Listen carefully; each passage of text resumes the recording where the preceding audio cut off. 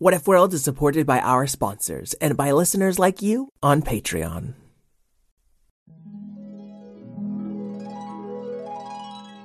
What if kittens played the glockenspiel?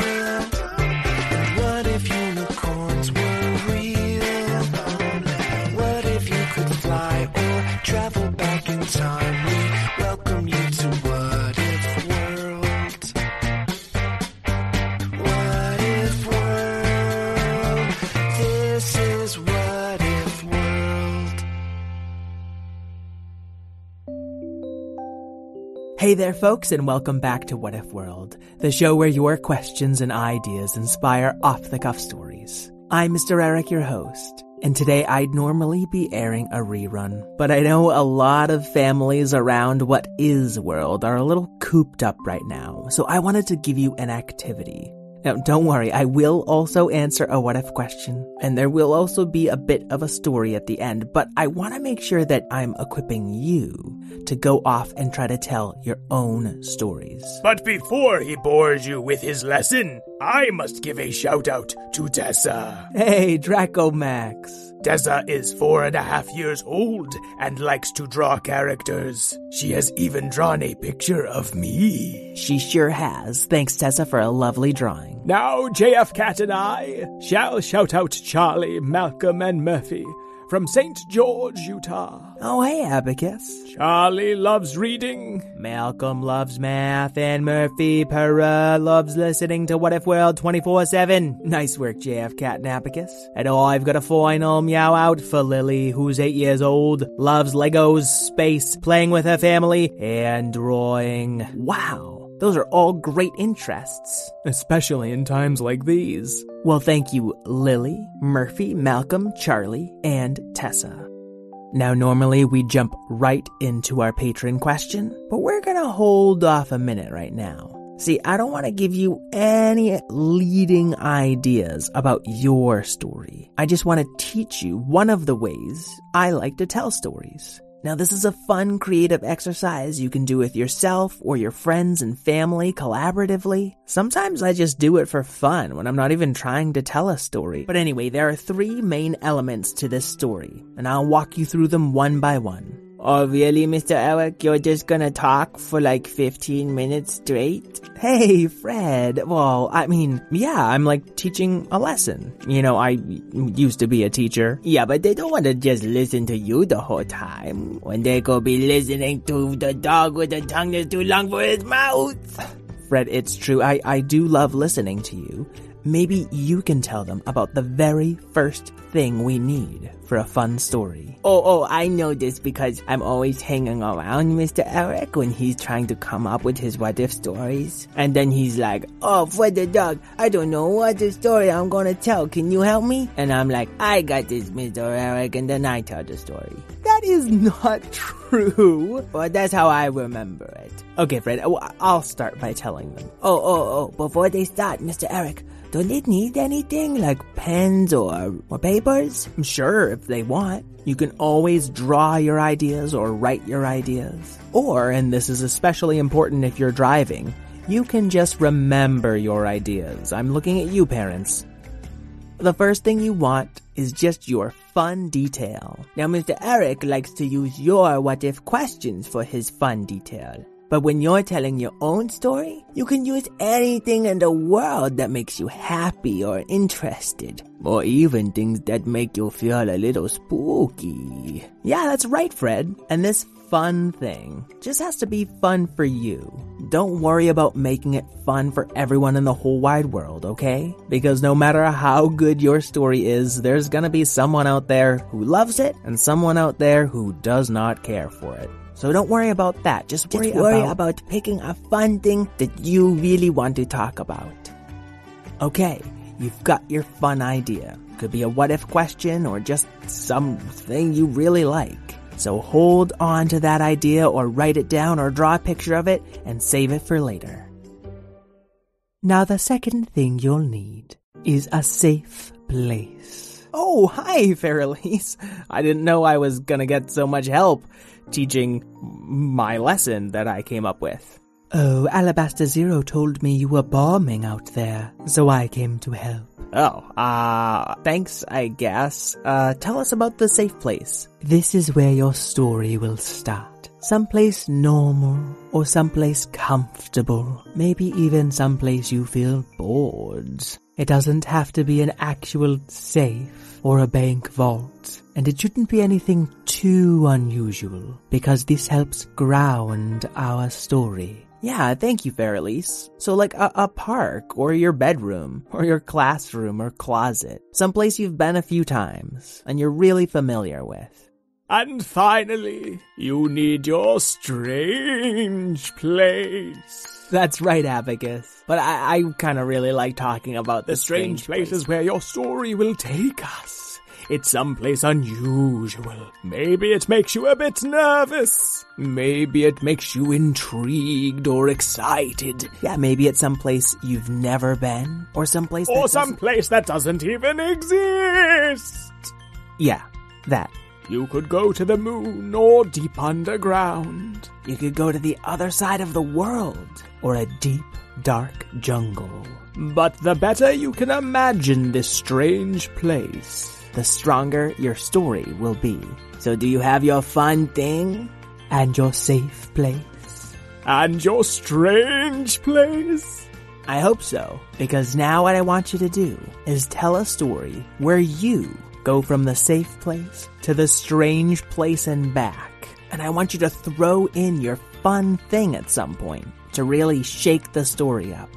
Now for older kids, if you want your story to have a lesson, try to figure out how you can tie your lesson to this fun thing. Now I know all of this together sounds very confusing. Yeah, it started with 3 things, but then you just went through a lot really fast. Okay. So I'll show you how I sometimes come up with a story by taking a fun thing, a safe place, and a strange place. So let's get our fun thing by using our patron Bruno's question.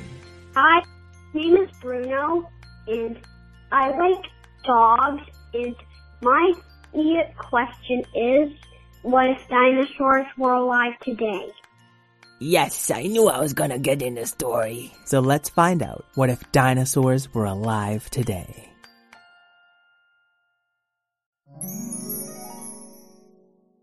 So we already have our fun thing. Dinosaurs are going to be alive. And Bruno told us he likes dogs, so I'm gonna use Fred the dog as a character. But I still recommend you kids using yourself in your story, or a friend, family member, or fictitious character that you know really, really well. What do I need next? Your safe place. No, they were supposed to guess it. Yes, our safe place. So you can close your eyes if this helps, unless of course you're a grown-up who's driving a car, in which case please keep your eyes open. But now you think of that safe place. I'll tell you mine, but it doesn't have to be yours. One of the many places I feel very safe and comfortable is the beach. My parents got our first house by the beach when I was 8 years old, and I could always walk down to the ocean whenever I needed a little break. And so, once upon a time, Fred the dog went to the beach. Oh, I know it's here somewhere, said Fred, sniffing from sand dune to sand dune, from high tide to low. He was on the search for something that Fred is notorious for loving. I know I can smell that driftwood here somewhere. Just then, Fred saw a whole pile of driftwood sticks right by the edge of the rising tide. A big wave came, pushing all the smaller sticks farther and farther up towards Fred. They were so close he could just stretch out his tongue and snag one. But the big driftwood, the biggest stick in fact that Fred had ever seen outside of a tall tree still stuck in the ground, well, that driftwood stick was too buoyant, so the wave just took it back out to sea. No, I need that stick, gimme! Fred reached out with his tongue while jogging as fast as his little paws could carry him, and he wrapped his tongue around the stick, just as water crashed around him. Totally worth it, Fred said as he was dragged out to sea. Now, folks at home, you know better than to hang on to something that's drifting out to sea. But stories are a great way for us to play with mistakes and learn from them without having to make them in real life. So as Fred is getting pulled deeper and farther out to sea, can you think of a strange place for him to end up? Well, offshore from this little beach town where I grew up, there were several tiny islands where nobody lived. And I always dreamed of kayaking out to one all by myself and finding buried treasure, but I knew in real life that would have been a very unsafe decision. You think Fred knows that? Oh, I think he doesn't know that. I know, I was asking the listeners though, Abacus. Oh, is Deserted Island, is that your strange place? Yes, Abacus, and we're just about to go there. Wave after wave had crashed over Fred. He went from holding on to the stick in order to chew it, to clinging to the stick for dear life. But finally, a wave tossed him ashore. Oh man, I'm gonna have to walk the whole length of the beach to find my way. Oh boy.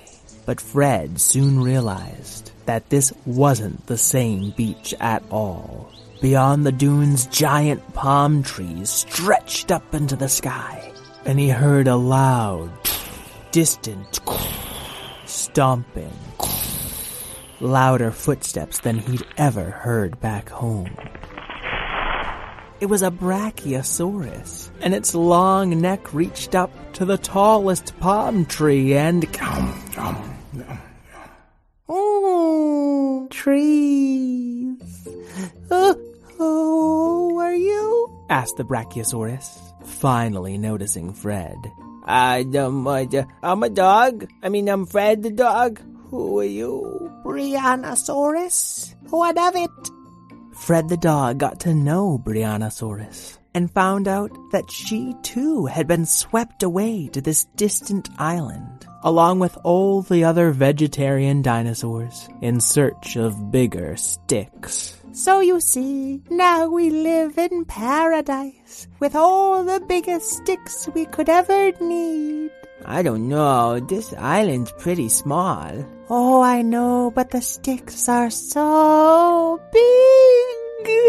Fred had a decision to make. Would he stay on this dinosaur island and enjoy the best sticks of his life for the rest of his life? Or would he give up the driftwood paradise so that he could finally see his friends and family again?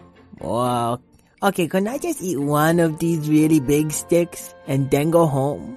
No, if you want to eat our sticks, you must be one of us forever. Oh, no fear. Oh, can you make me a big airplane out of the big sticks? I think you know the answer to that. Oh, would you do? However, I can fling you with my tail. You should land pretty close to the shore. Fine, just fling me back.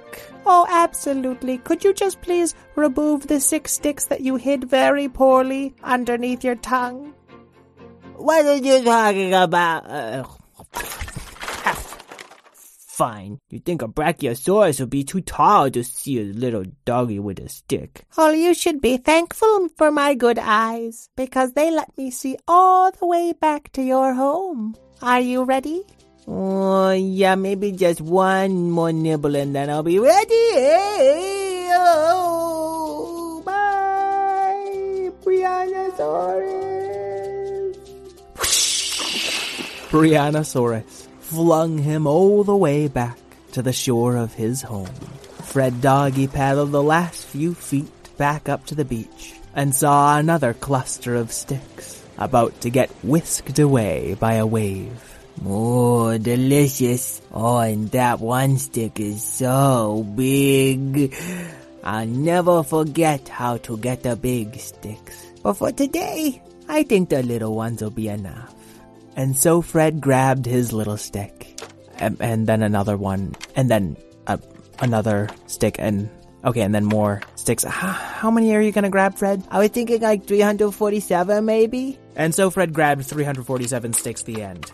Oh, and I was just about to start chewing them.